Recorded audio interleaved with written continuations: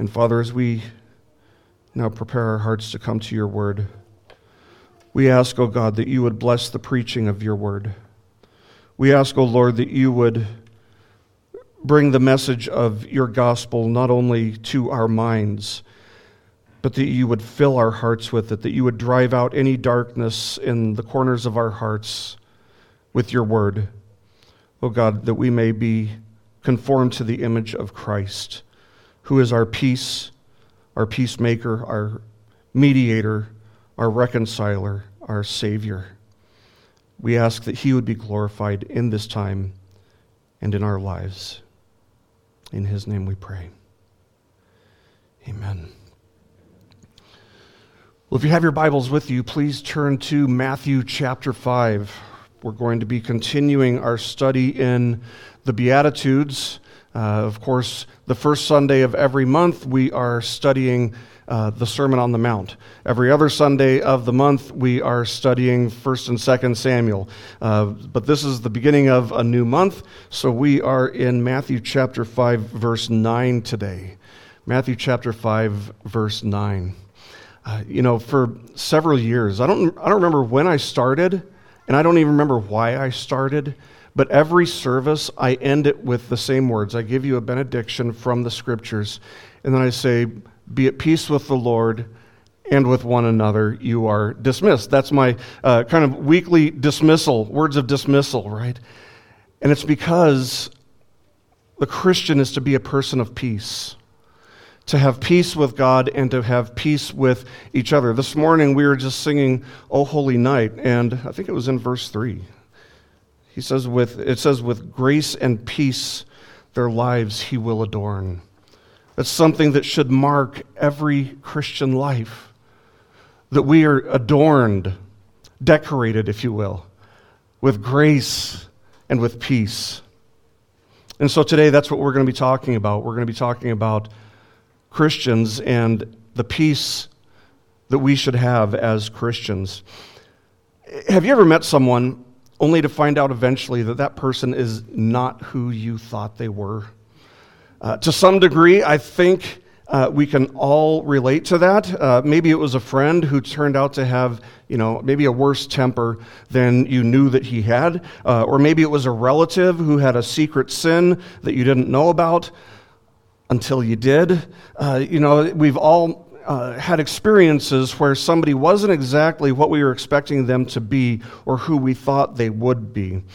Well, the Jews had expectations for the Messiah. They had this expectation for the general time frame for his arrival, but they also had some expectations that the Messiah would be a mighty warrior, kind of in the tradition of David and the patriarchs who went to war for Israel, that the Messiah would be a king who would conquer through military might and would set his people free from Roman occupation and oppression.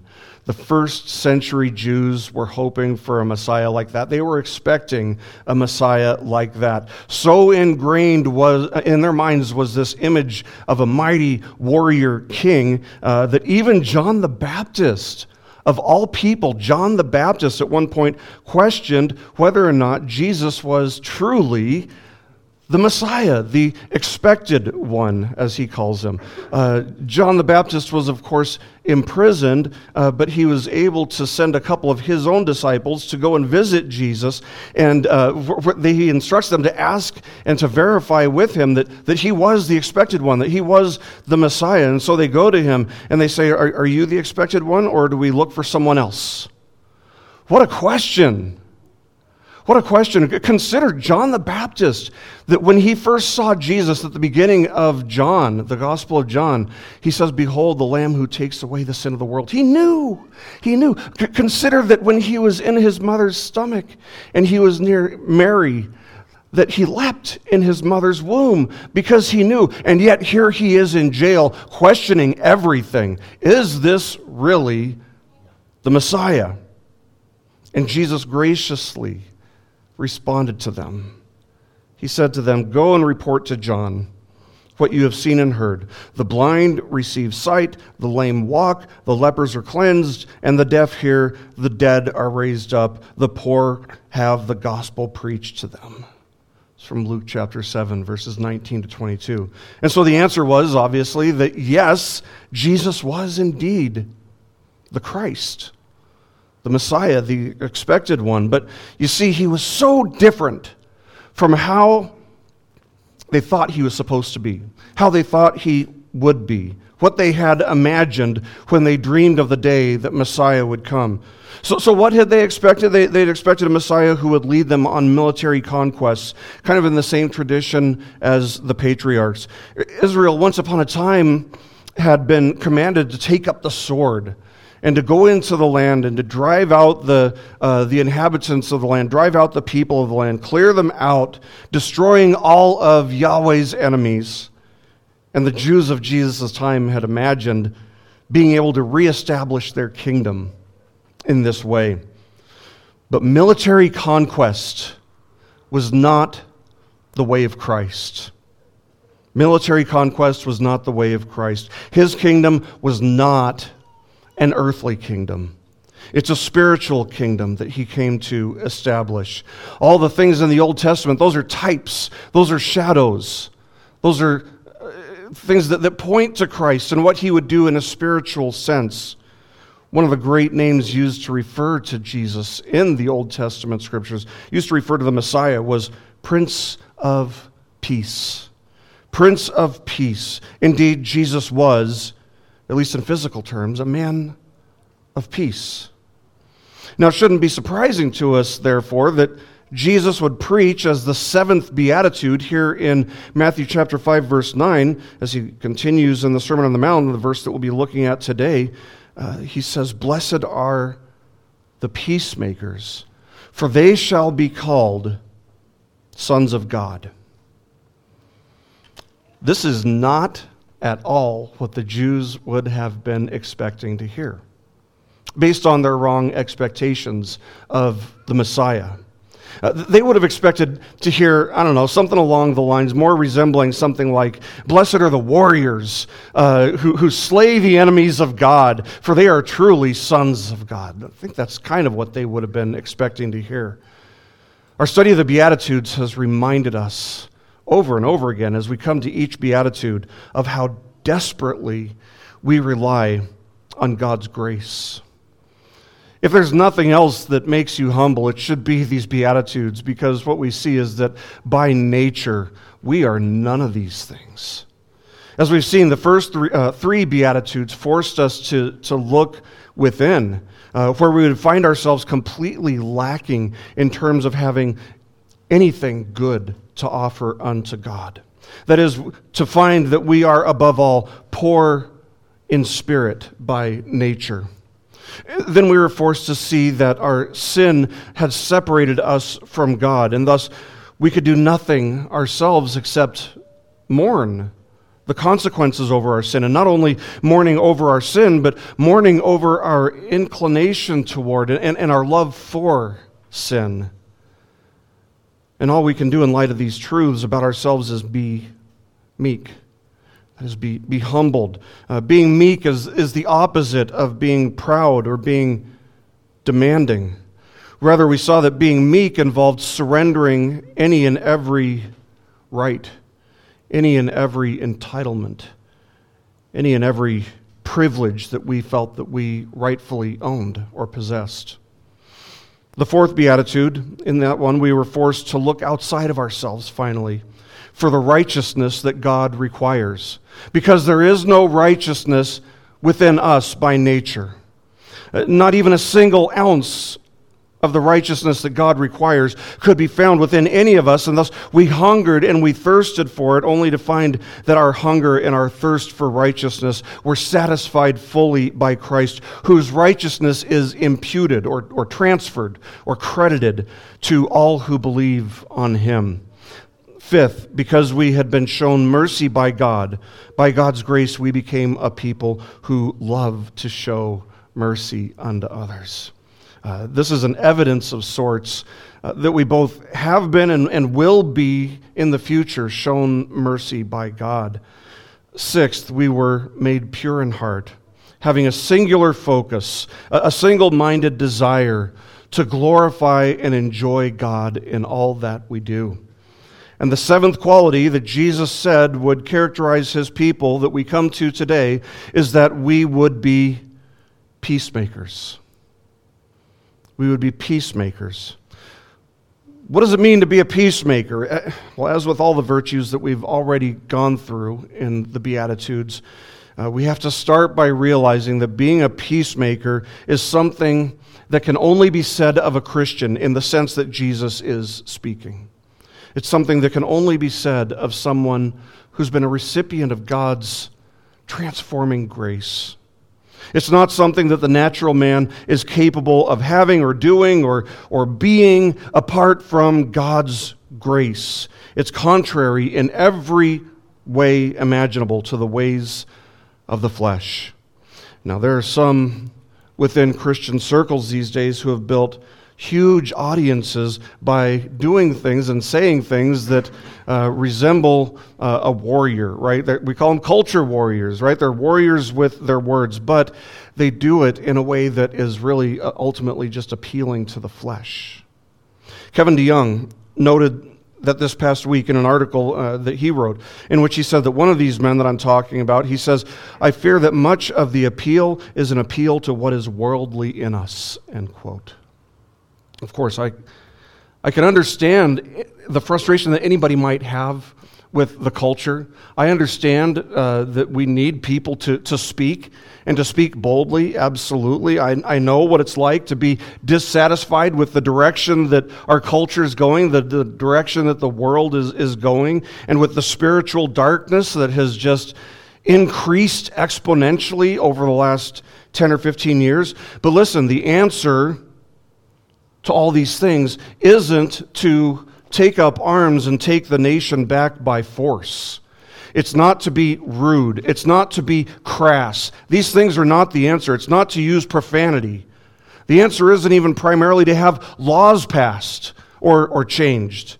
The answer is the gospel. The answer is the preaching of the gospel. And so to that end, what we need is not people who are primarily culture warriors. What we need in our day and age are peacemakers. Peacemakers. The kind of people that Jesus refers to here in the seventh beatitude. Now, I'd say that this is a quality that a Christian immediately has upon conversion in one sense, but it's not necessarily something that they immediately use. And there is a difference between having this peace and using that peace. But being a peacemaker consistently, I'll say at least this much, it's a sign of a Christian who is maturing or who is mature in the faith. But before I throw this term peacemaker around too much, I want to make sure that we understand what a peacemaker is. I want to make sure that it's clearly defined for you, because there are all kinds of generalizations that the world has about what a peacemaker is or what a peacemaker might look like. We all know that there are unregenerate people out there, people who don't believe in Christ, who love and promote peace, or at least their understanding of what peace is. But we can be certain that if our understanding of being a peacemaker is something that the unregenerate, that the unsaved, the unbeliever is capable of, that it's not what Jesus is talking about here. So it's not someone who just has a peaceful disposition. It's not somebody who just, avoids any and every kind of conflict at all costs, or who seeks to promote unity in human relationships. In the 1960s, the hippies were known as a bunch of people who loved peace, right, and advocated peace by putting flowers in soldiers' guns and things like that. No, that is not the kind of peace that Jesus is talking about here. Nor are the peacemakers anything like the peacekeepers of the United Nations. Those are soldiers who are sent into regions of war, who are armed to the teeth, and they're there to fight force with force. No, the peace that Jesus is talking about here isn't first and foremost a worldly peace at all, in the sense of being the absence of conflict. No, there's actually going to be much conflict in the Christian's life. You think the war against sin is going to lead to an absence of conflict within you? No, there's going to be an escalation of conflict within us. We all know that the traditional greeting of the Jews in Jesus' time was simply shalom, right? You've all heard that, shalom, which means peace. But that didn't mean something as simple as, hey, I wish you an absence of conflict in your life. No, John MacArthur explains that it meant much, much more than that. Rather, it meant that the person or the party, quote, greeted will have all the righteousness and goodness that God can give. The deepest meaning of the term is God's highest good unto you, end quote. So that much is vital to our understanding of what a peacekeeper is. So be sure to hold on to that. This is certainly not a worldly kind of peace. No, as the Prince of Peace, Jesus came to establish peace where? What kind of peace?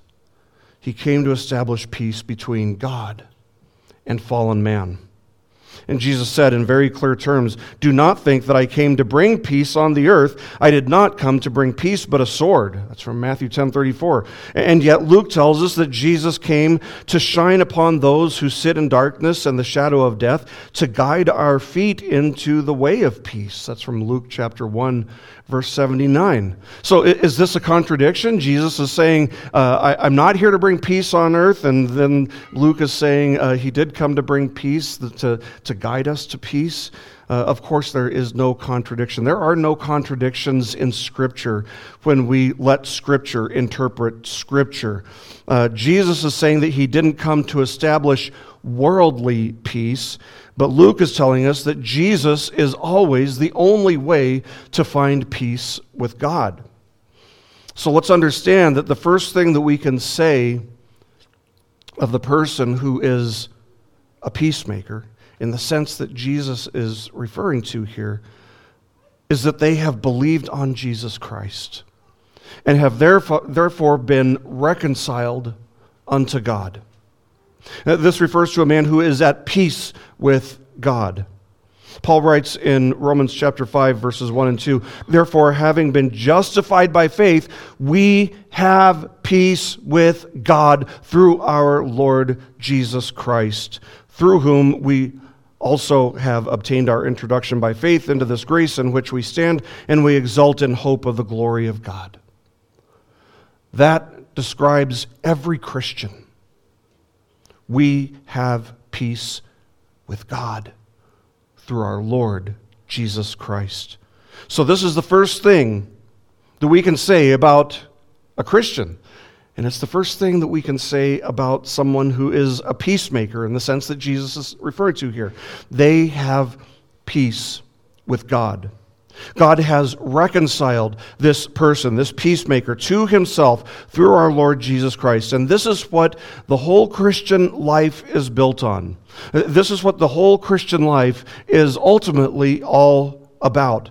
So central is peace to the entire Christian life that Paul writes in Romans chapter 14, verse 17, that the kingdom of God is not eating and drinking, but righteousness and peace and joy in the Holy Spirit.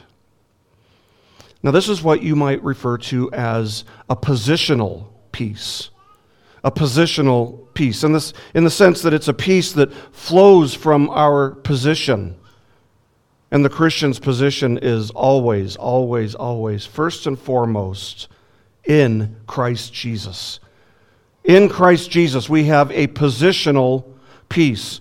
But there's a flowing out of that positional peace. It flows out of us. There's a practical aspect to this peace, of flowing from position to practice, right? The practical peace comes from the way that the Christian's positional peace affects his relationships to others and to the world around him.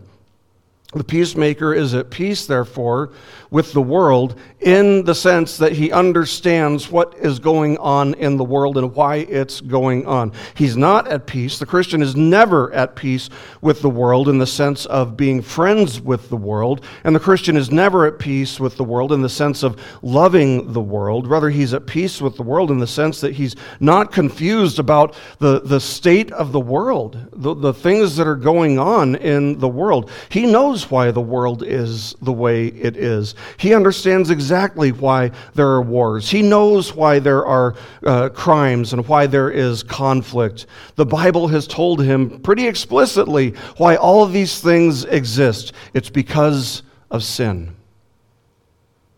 That's why all the things in the world go on. It's because of sin. If there was no sin, these things, conflict, war, crime, none of these things would exist.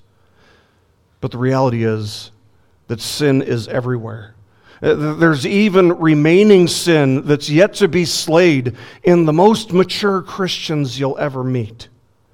Sin doesn't just explain what's happening in the world, though, or on the world stage. It also explains why people at an individual level are the way that they are. It explains why people are self-centered. It explains why immorality is rampant. It explains why men want to play women's sports. It explains why young women statistically have become the worst serial murderers of all time. I'm talking about abortion, of course. It explains why there's greed. It explains why there's envy. It explains why there's corruption in businesses and in the government. It explains why people are so quick to take offense to even the smallest thing or nothing at all. It's often just something that the person has imagined that they take such great offense at. See, the world can go two ways on this. As the reality of sin is inescapable, they can go two ways. One road leads them to the point where they're lacking peace because they're distraught as they consider the very real and the very undeniable presence of sin, of these atrocities. And they can't make any sense about why these things even exist. Maybe he'll say to him, it doesn't make any sense. People are basically good. And the other road leads to a much worse place, to a lack of peace again, though, because the individual is perfectly comfortable with the presence of sin. He doesn't question why it's there. Rather, he has kind of the mentality that, hey, it's a dog-eat-dog world, and I'm here to be a dog, and I'm here to take mine. And so he's not trying to justify it. Rather, what he's done is he just doesn't have a moral problem.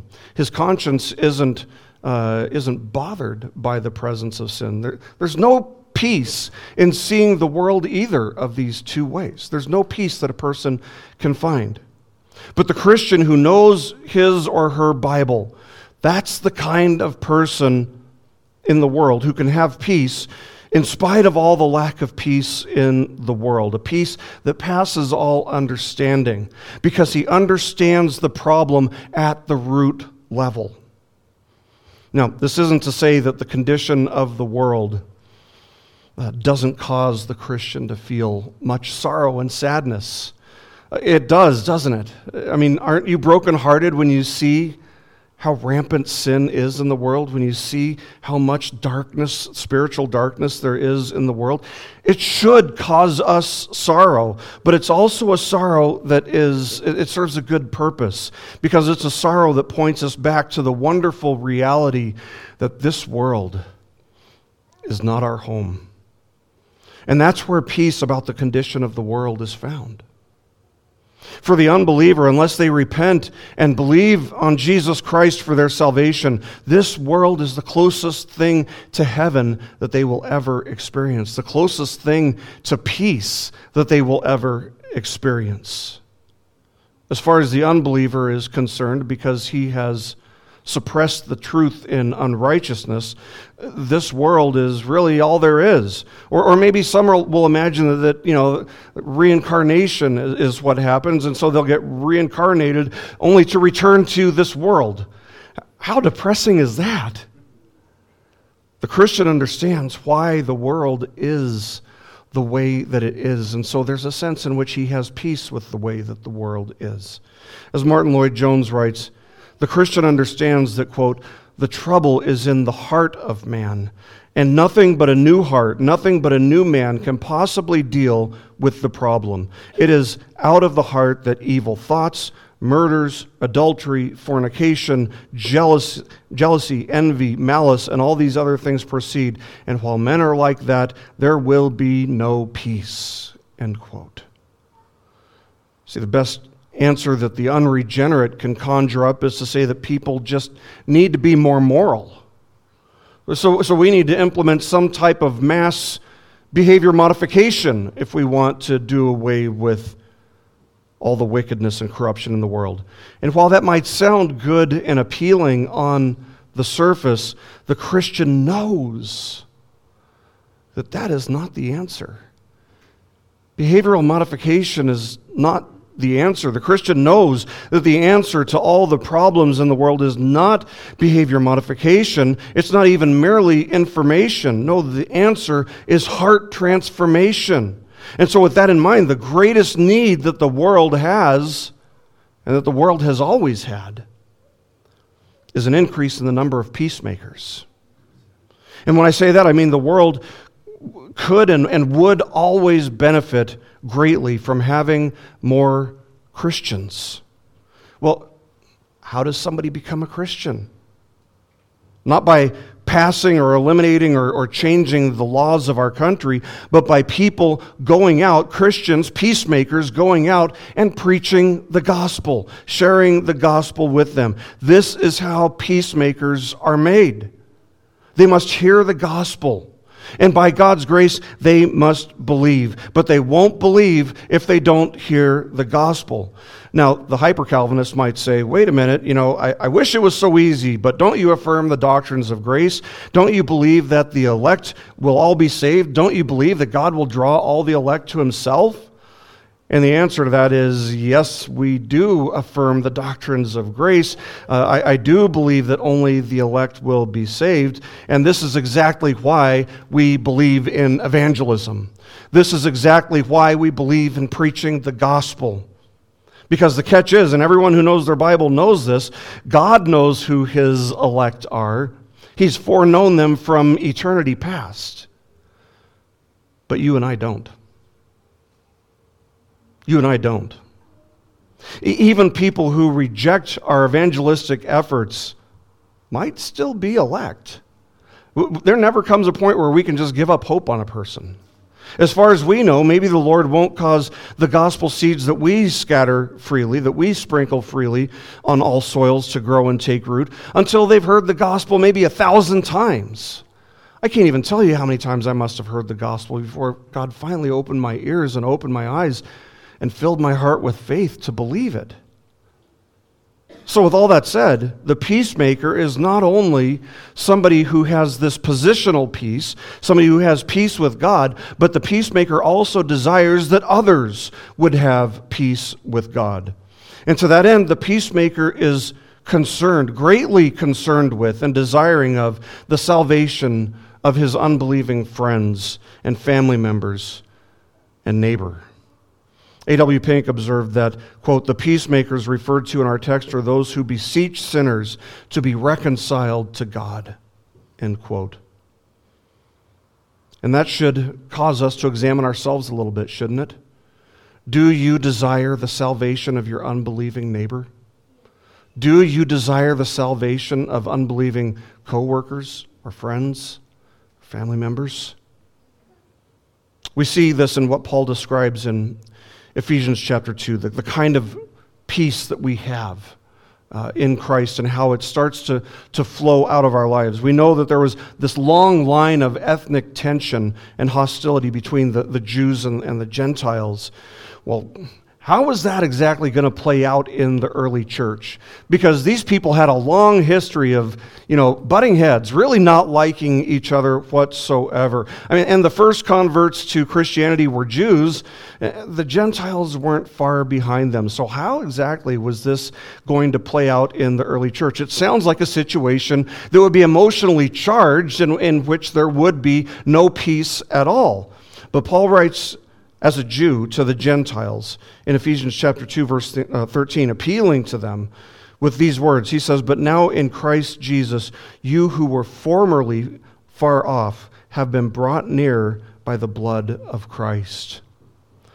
But again, what about this long history of ethnic tension and hatred and animosity between the Jews and the Gentiles? Well, one option, at least a logical option, could have been that there would be two types of Christians, or maybe you might call it two classes of Christians, that there would be the Jewish Christians and there would be the Gentile Christians, and they would be in their own classes. Praise be to God, that is not the case. Paul says as he continues in verses 14 to 16 of Ephesians chapter 2, "For he himself is our peace, who made both groups," Jew and Gentile again, "who made both groups into one and broke down the barrier of the dividing wall by abolishing in his flesh the enmity, which is the law of commandments contained in ordinances, so that in himself he might make the two," again, Jew and Gentile, "into one new man, thus establishing peace, and might reconcile them both in one body to God through the cross, by having it put to death the enmity."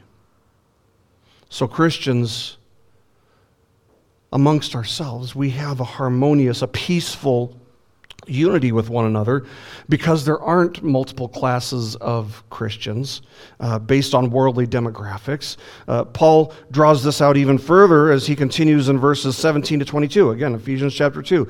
He writes, "And he came and preached peace to you who were far away, and peace to those who were near. For through him we both," again, Jew and Gentile, "we both have our access in one Spirit to the Father. So then, you are no longer Gentiles, you are no longer strangers and aliens, but you are fellow citizens with the saints and are of God's household, having been built on the foundation of the apostles and prophets, Christ Jesus himself being the cornerstone, in whom the whole building, being fitted together, is growing into a holy temple in the Lord, in whom you also are being built together into a dwelling of God in the Spirit." So a peacemaker is concerned with the salvation of others. He strives and he prays for unity in Christ with them. And of course, that unity is a peaceful unity that the Christian has toward his brethren, toward his fellow Christians. We are united together as a holy temple that God is building with Christ as our cornerstone. And this temple, by the way, the holy temple which consists of the saints, is the temple that must be built before Christ's return. People go crazy about the temple in Jerusalem being rebuilt and all this stuff and how that relates to Christ's return. No, the temple that God is building is built with saints. It's not a physical building. That was only a type, a foreshadow of what God would build in the new covenant. Christ will return when the fullness of the elect are brought into the faith. Do you want Christ to return? Preach the gospel. Share the gospel. Bring the elect into the fold. And again, how do we do that? Through the preaching of the gospel. Faith comes by hearing. The peacemaker is an evangelist by necessity. And the Christian's message is summarized so nicely with what Paul wrote to the Corinthians, 2 Corinthians chapter 5, verses 17 to 21, where he writes, "Therefore, if anyone is in Christ, he is a new creature. The old things passed away. Behold, new things have come. Now all these things are from God, who reconciled us to God to himself through Christ, and gave us the ministry," this is important, "gave us the ministry of reconciliation, namely, that God was in Christ, reconciling the world to himself, not counting their trespasses against them, and he has committed to us the word of reconciliation. Therefore, we are ambassadors of Christ. As though God were making an appeal through us, we beg you on behalf of Christ, be reconciled to God. He made him who knew no sin to be sin on our behalf, so that we might become the righteousness of God in him." We have been entrusted with this ministry, a ministry of reconciliation. Every Christian is called to the ministry of reconciliation. Every Christian is called to be a peacemaker, to desire reconciliation between God and our unbelieving neighbor is a chief quality of somebody who is a peacemaker. But let's consider the reality that we all know it. There are church splits, right? There's the reality that we must deal with, that sometimes there's even conflict between Christians, sadly. Maybe you've been in a church that's split. Maybe you've had conflict with a fellow Christian. We've seen this around us. We've seen it happen. How can conflict still exist between two people who have this positional peace with God and have the unity of believers that Paul spoke of? How can there be any conflict? How can there not be peace? Again, it's because of sin. It's because of sin. Sin will not break what we might call their ontological unity or their positional unity, right? That is, that they have a unity with God through Christ in their being by their new nature, regardless of whatever feelings might exist toward one another, whether they be peaceful feelings or feelings of animosity. But sin can cause a loss of this practical peace, this practical unity, the experience or practice of unity without disrupting or breaking positional unity. And Paul knew that. Paul knew that it was possible for there to be conflict within the church between two people who have this positional unity with God and who should have this practical unity with other believers, and yet sin would interfere. Paul knew that that would be a problem in the church from the very beginning. By the way, have you picked up on the fact that Paul was very much a peacemaker? He had so many things to say about peace in his epistles. But Paul said this to the early church that was striving to not only have this positional unity, but to also have this practical unity among the brethren. In Romans chapter 12, verse 18, he says, "If possible, so far as it depends on you, be at peace with all men." Now, I'm so glad that he put two qualifiers in there. Because if he had just said, "be at peace with all men," it wouldn't necessarily be something that would be realistic for us to strive for. And so he adds a couple qualifiers. If possible. In other words, is there any chance of it? So far as it depends on you. The responsibility is on you to, if possible, be at peace with all men. In other words, there's a chance that it won't happen. But it shouldn't be because of you. Now, if you have two people who are truly striving to be obedient to Scripture, and thus you have two people who are doing everything they can to be at peace with one another, you will have peace. They will have peace with one another as believers. Even with unbelievers, if we're doing everything that we can to be at peace with all men, as Paul says, to be at peace with all people, there's a good chance that our relationships with them won't be marked by antagonism and animosity. But when it comes to Christians and interpersonal relationships among Christians, there is never, ever an excuse for there not to be harmonious, peaceful unity between them. If peace does not exist for some reason between two Christians, it's because at least one of them, if not both of them, at least one of them is not striving for or desiring it. But the Bible speaks at great lengths to the fact that reconciliation is always and forever the goal whenever there is an offense that leads to a lack of harmonious peace between two Christians. The goal is always, no matter how bad the offense is, the goal is always forgiveness and reconciliation. The difficulty comes in when only one person pursues peace, as a peacemaker always should. If you've got one person who is holding on to a grudge and the other is doing everything they can to establish and reestablish peace, you're not going to have peace.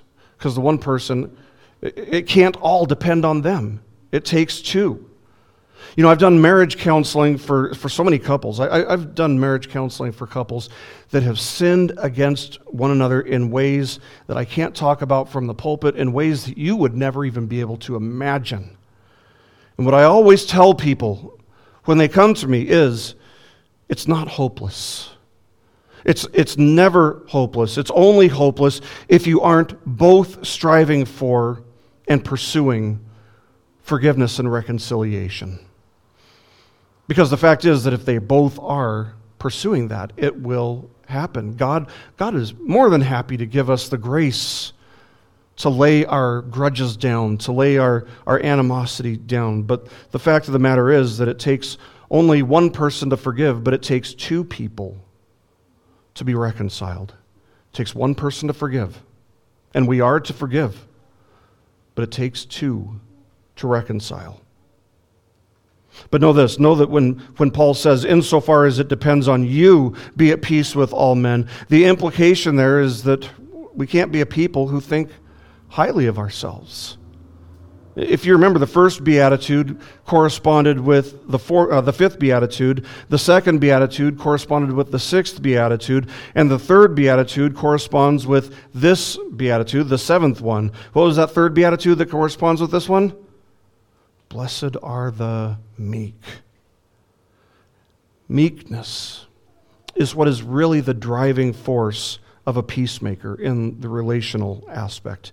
It's a person who is meek and thus doesn't seek to invoke his privileges or his rights and doesn't claim to be entitled to this or that, and he isn't easily offended. No, the person who is meek will be quick to own up to their sin. They'll be quick to confess and turn from their sin and wrongdoing toward others. He'll be eager to be forgiven and to be reconciled. He won't be looking for an opportunity to see wrongdoing in others.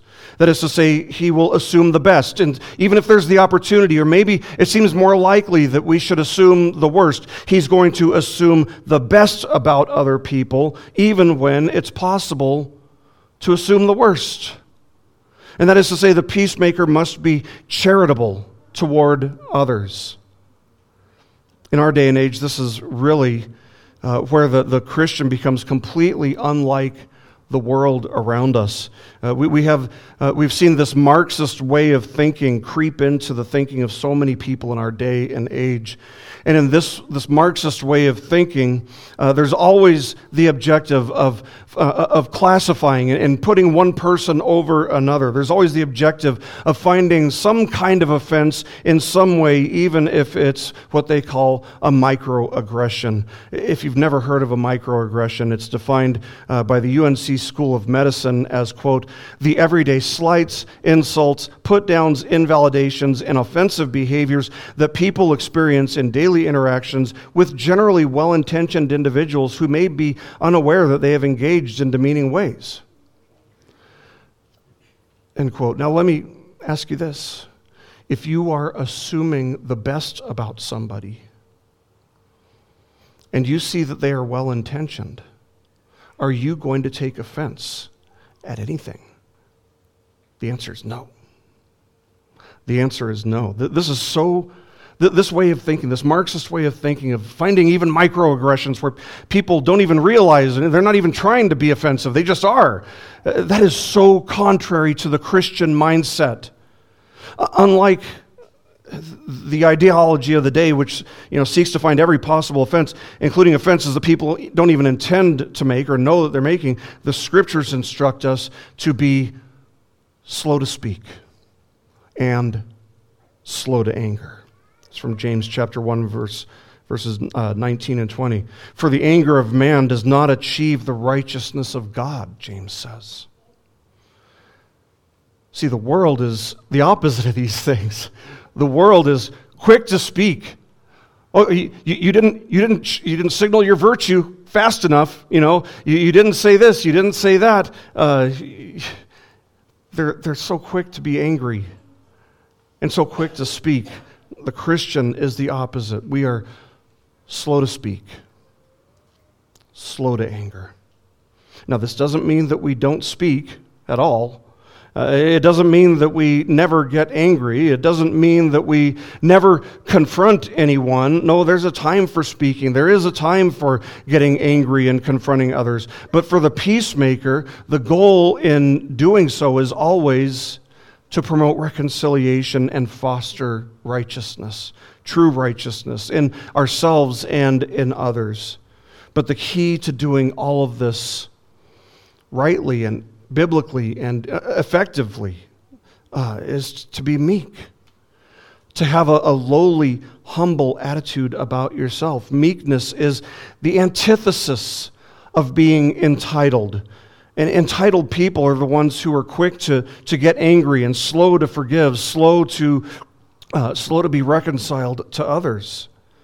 You see Paul promoting this type of thinking with the goal of reconciling what was a very difficult situation in the church in Philippi. He instructs them in Philippians chapter 2, verse 3. He says, "Do nothing from selfishness or empty conceit, but with humility of mind regard one another as more important than yourselves." That is the very definition. That is the very epitome of meekness. Do you see how this kind of attitude, how this kind of humble meekness would be conducive not only to forgiveness, but to reconciliation? And Paul continues drawing it out in the following verse, writing, "Do not merely look out for your own personal interests, but also for the interests of others." In verse 4. So the peacemaker isn't just worried about himself or herself, but the peacemaker has an equal or maybe even greater concern for and thoughtfulness regarding the interests of others. You can see, I hope, that if everyone in the world did this, there would be no conflict of any kind. If everybody saw other people as equal to themselves or as more important than themselves, wow, nobody would take offense to anything. There would be no conflict. And this is why there will be unbroken, peaceful harmony in the new heavens and the new earth one day, because sin won't be there preventing us from thinking outside of ourselves. Sin won't be there causing us to think too highly of ourselves. There will be no sin left within us in glory. There will be no selfishness that enters through heaven's gates with us. And we know that this is how eternity will be, because the flesh nature and all of the flesh's selfishness will be put to death once and for all. It will not and cannot enter into glory with us. We will be like Christ when we see him as he is, according to 1 John chapter 3, verse 2. And this meekness that is selfless and considerate of others that Paul urges us to practice, that is exactly how Christ is. Jesus is the ultimate peacemaker.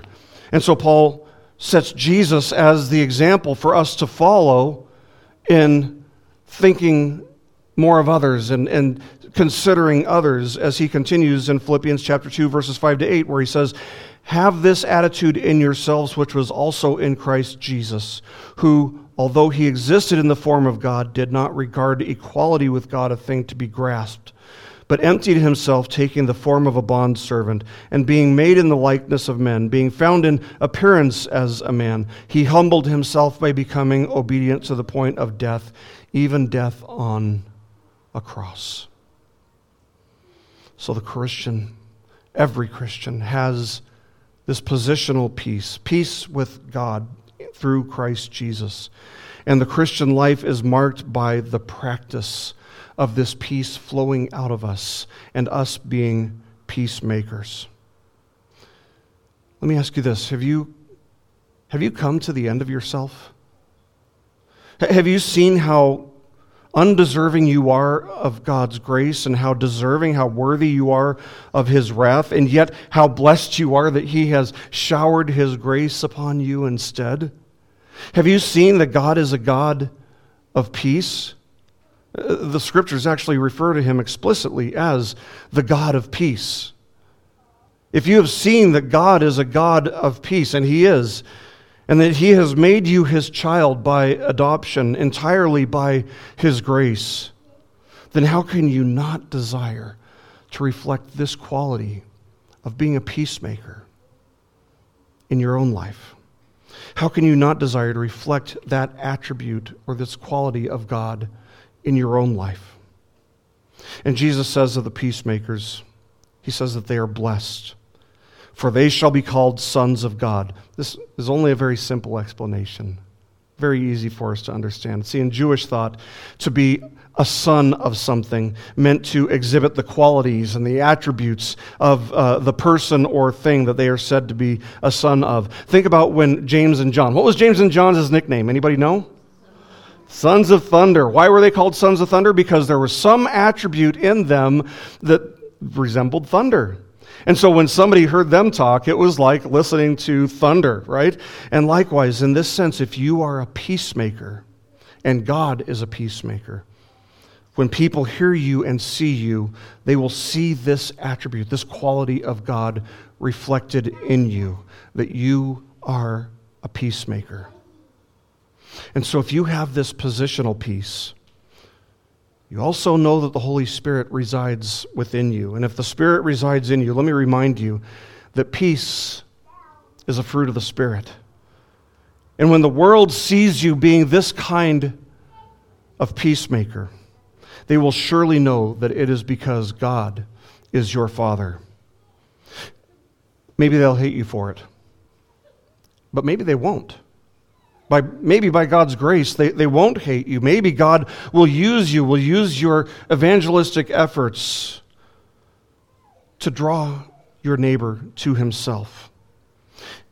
Either way, whatever the case may be, God is the one who is sovereign, and so either way, may God give us the grace to glorify Him as peacemakers, that the world may know that we are children of the God who has created and who sustains all things, and that, Lord willing, our neighbors, our unbelieving neighbors and friends and co-workers and family members may be brought into this positional peace with God as well, to the praise of His glorious grace.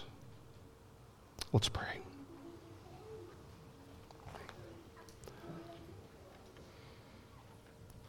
Our Father, we thank You for Your word.